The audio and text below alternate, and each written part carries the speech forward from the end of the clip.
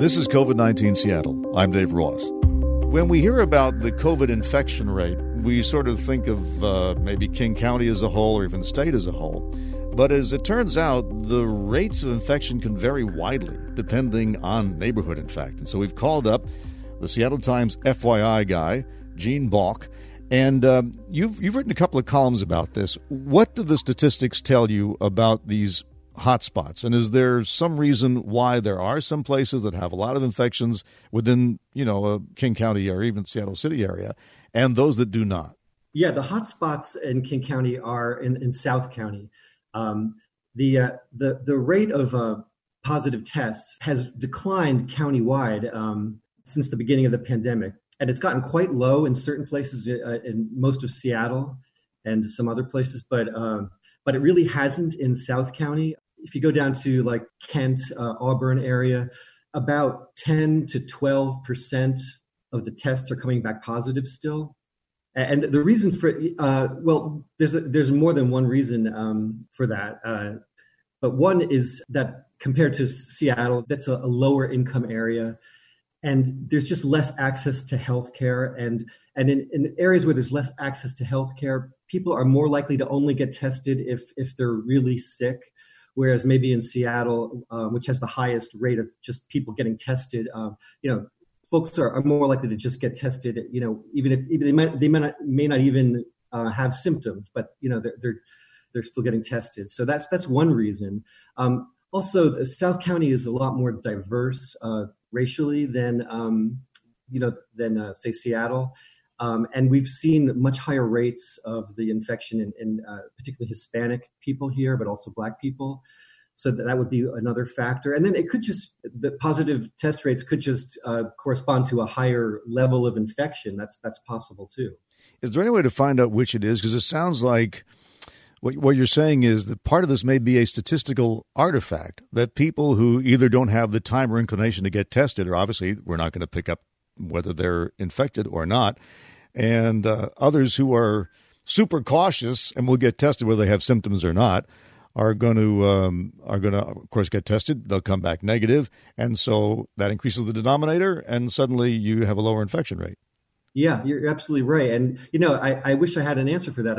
I did, of course, put that question to the public health department, and they basically told me what I told you. They gave the various reasons why the positive test rates could be higher, but I don't know that you can really untangle those reasons. Yeah. Well, as a statistician yourself, then, what would be the wisest thing to do to get a handle on this and give people some confidence that they're getting accurate information? I mean, it seems to me at some point, shouldn't we have taken a random statistical sample and just given everybody a test, whether they needed it or not, and then, like we do political polling, figure out what the likely infection rate is? Yeah, I mean, that would be great. Clearly, we need more testing in South King County. And since I wrote these two columns, I've gotten a bunch of emails and calls from people who live in South County who are really dismayed looking at this and are kind of angry, that the county isn't doing more for them, because the disparity is really great. It's even within the city of Seattle. You have a positive test rate in the last few weeks, in places like Ballard or other parts of North Seattle, Capitol Hill, that are below 1% or just barely above. And then, you go down to Delridge or Rainier Beach, that area, and it's, it's higher than the county average. It's, over 4%. So, it's a huge difference within the city. And so people legitimately wonder, why would you have to impose lockdowns citywide if the problem is confined to these areas? Well, yeah, people have asked that question. But I mean, one reason I wrote, the first column I wrote was I looked at the kind of impact of the pandemic on our communities just since the beginning. I just looked at cumulative data. And then I heard from a bunch of readers who had been looking at the data themselves and said, well, the rates actually come down. King County is if you look at the total rate of positive infections in King County, it's come down quite a bit in the last month. So, that I should have looked at that too. So I did a second column in which and they're right, the overall rate in King County has really come down. But when you look at an average for the county, what it doesn't show you is that there can be huge variation. And that's what we're finding. It is still very high in parts of the county. And so, that's really concerning. So what can we learn from all this? I mean, what most of us are trying to figure out is it safe to go out?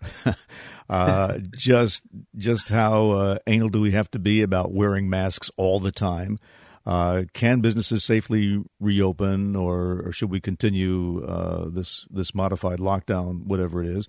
And of course, the ultimate question is it safe to open schools? So is there any way to tease any of that information out of all these numbers?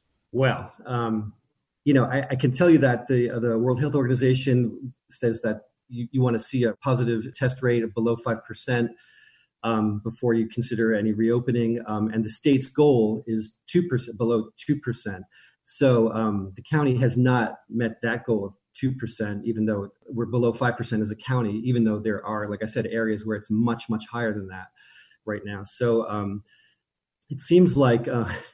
I guess what you could take away from this, that if you live in certain parts of the county, many parts of Seattle, I'm not saying people should be less cautious, but, there's clearly less of a risk than in other parts. I guess you could take that away from the columns.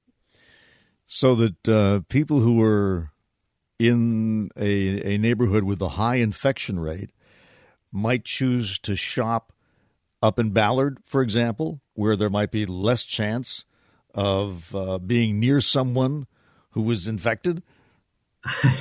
Well, no, I didn't. I don't think I'd want to make that kind of recommendation, or I'm not quite sure how to answer that, Dave, honestly. Well, I don't blame you, because it's one of those impossible questions. I guess what I'm getting at is I get a lot of frustration from listeners. It ranges from this whole thing is a hoax to... everybody should stay inside and never go out until the last virus is dead. And we get statistics every day. We get death counts every day. The other day I looked up the death rate for coronary heart disease, which nobody even covers, and it's vastly higher than, COVID-19. That's not to diminish COVID-19. It's clearly the worst pandemic since the 1918 flu. But at this point, people are tired of the lockdown. They want to get back to business, and they're trying to figure out who to believe and how to conduct themselves.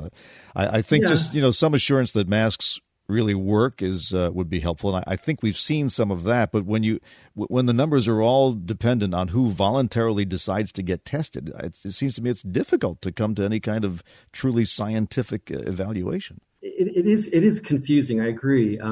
And like you said, clearly masks, wearing the masks makes a huge difference. And being in open air activities are much safer than indoors. That much we know. One of the issues here is that so many people who become infected are asymptomatic. So that really does add a layer of, complexity and confusion to this. And we know that over the months that the rate of infection has really increased among young people, the 20 to 40-year-olds. And they are, the least likely to show obvious symptoms of the disease. So, there aren't really easy answers. That's unfortunate. But, I think, wear your mask. And, I don't know what else to say, Dave. I get the feeling that you've had some pushback on some of these columns, which and I know you're a numbers guy, so you're not trying to follow any political agenda, and yet I'm guessing there are people who think you are. Oh yeah, I've definitely gotten that kind of response. So, like, what do they say? Well, there's the people who just think the whole thing is a hoax, like you said, you've heard from people like that. I get those kind of emails too, and then, I have had people accuse me from these last two columns of pushing some kind of agenda, but I'll be honest, the emails that I've gotten, I haven't really been clear what the agenda is or what the opinion they're saying I'm expressing is. So I asked for some clarity, because when people write to me, whether they're positive or complimenting me on something, or whether they're negative and critical, I almost always write back, and I try to engage. And I actually haven't gotten a clear answer as to what it is that people think. I'm just trying to. I decided to write these columns because there's tons and tons of data that Seattle Times every day puts data out for the state, and the county data is out there. But I know that the people are kind of interested in their own neighborhood, And so that's why I decided to write these two columns, because, well, that data is available from the public health department. It's, nobody's really put it out there. So that's why I decided to do these columns. The point that seems to me from the columns is just that, things are much, much worse in South County. That just seems to be what, you can take away from it. And that's just an observation. Yeah. It's not Make of it what you will. Yeah. Gene Block is the FYI guy at the Seattle Times. Gene, thanks very much. Thanks, Dave. So there's Gene. And it is frustrating. In the early days of the epidemic, I was getting emails from people who were also following the statistics pretty closely and wanted to point out just what Gene has disclosed in his columns in the Seattle Times, that the infection rate varies wildly from neighborhood to neighborhood. The question is, as I was asking him, that's why I asked him that, what do you do with this information? So if your South Seattle neighborhood has one of the higher infection rates, do you stay inside? Do you still shop in the neighborhood, or do you look at your map and say, okay, I'll go to one of these areas where the infection rate is lower? There's nothing to stop you from doing that. Whether it's worth the trouble or not, I don't know. And I ask this in every interview I do with somebody who seems to know about the statistics. When will we just have an actual statistical sampling of the nation tested, or the state? Let's do it state by state. There must be the money for at least a simple. We spend all this money on polling, right? On political polling, trying to figure out what the vote will eventually determine. Why not use those same skills to figure out what the actual infection rate is, say, in the city of Seattle or in the state of Washington, so we can put this in perspective? The one thing, though, that everybody seems to agree on is when you don't know, wear the mask. What can it hurt? And some of them are, frankly, I think I've never looked better than when I've got a mask covering half my face.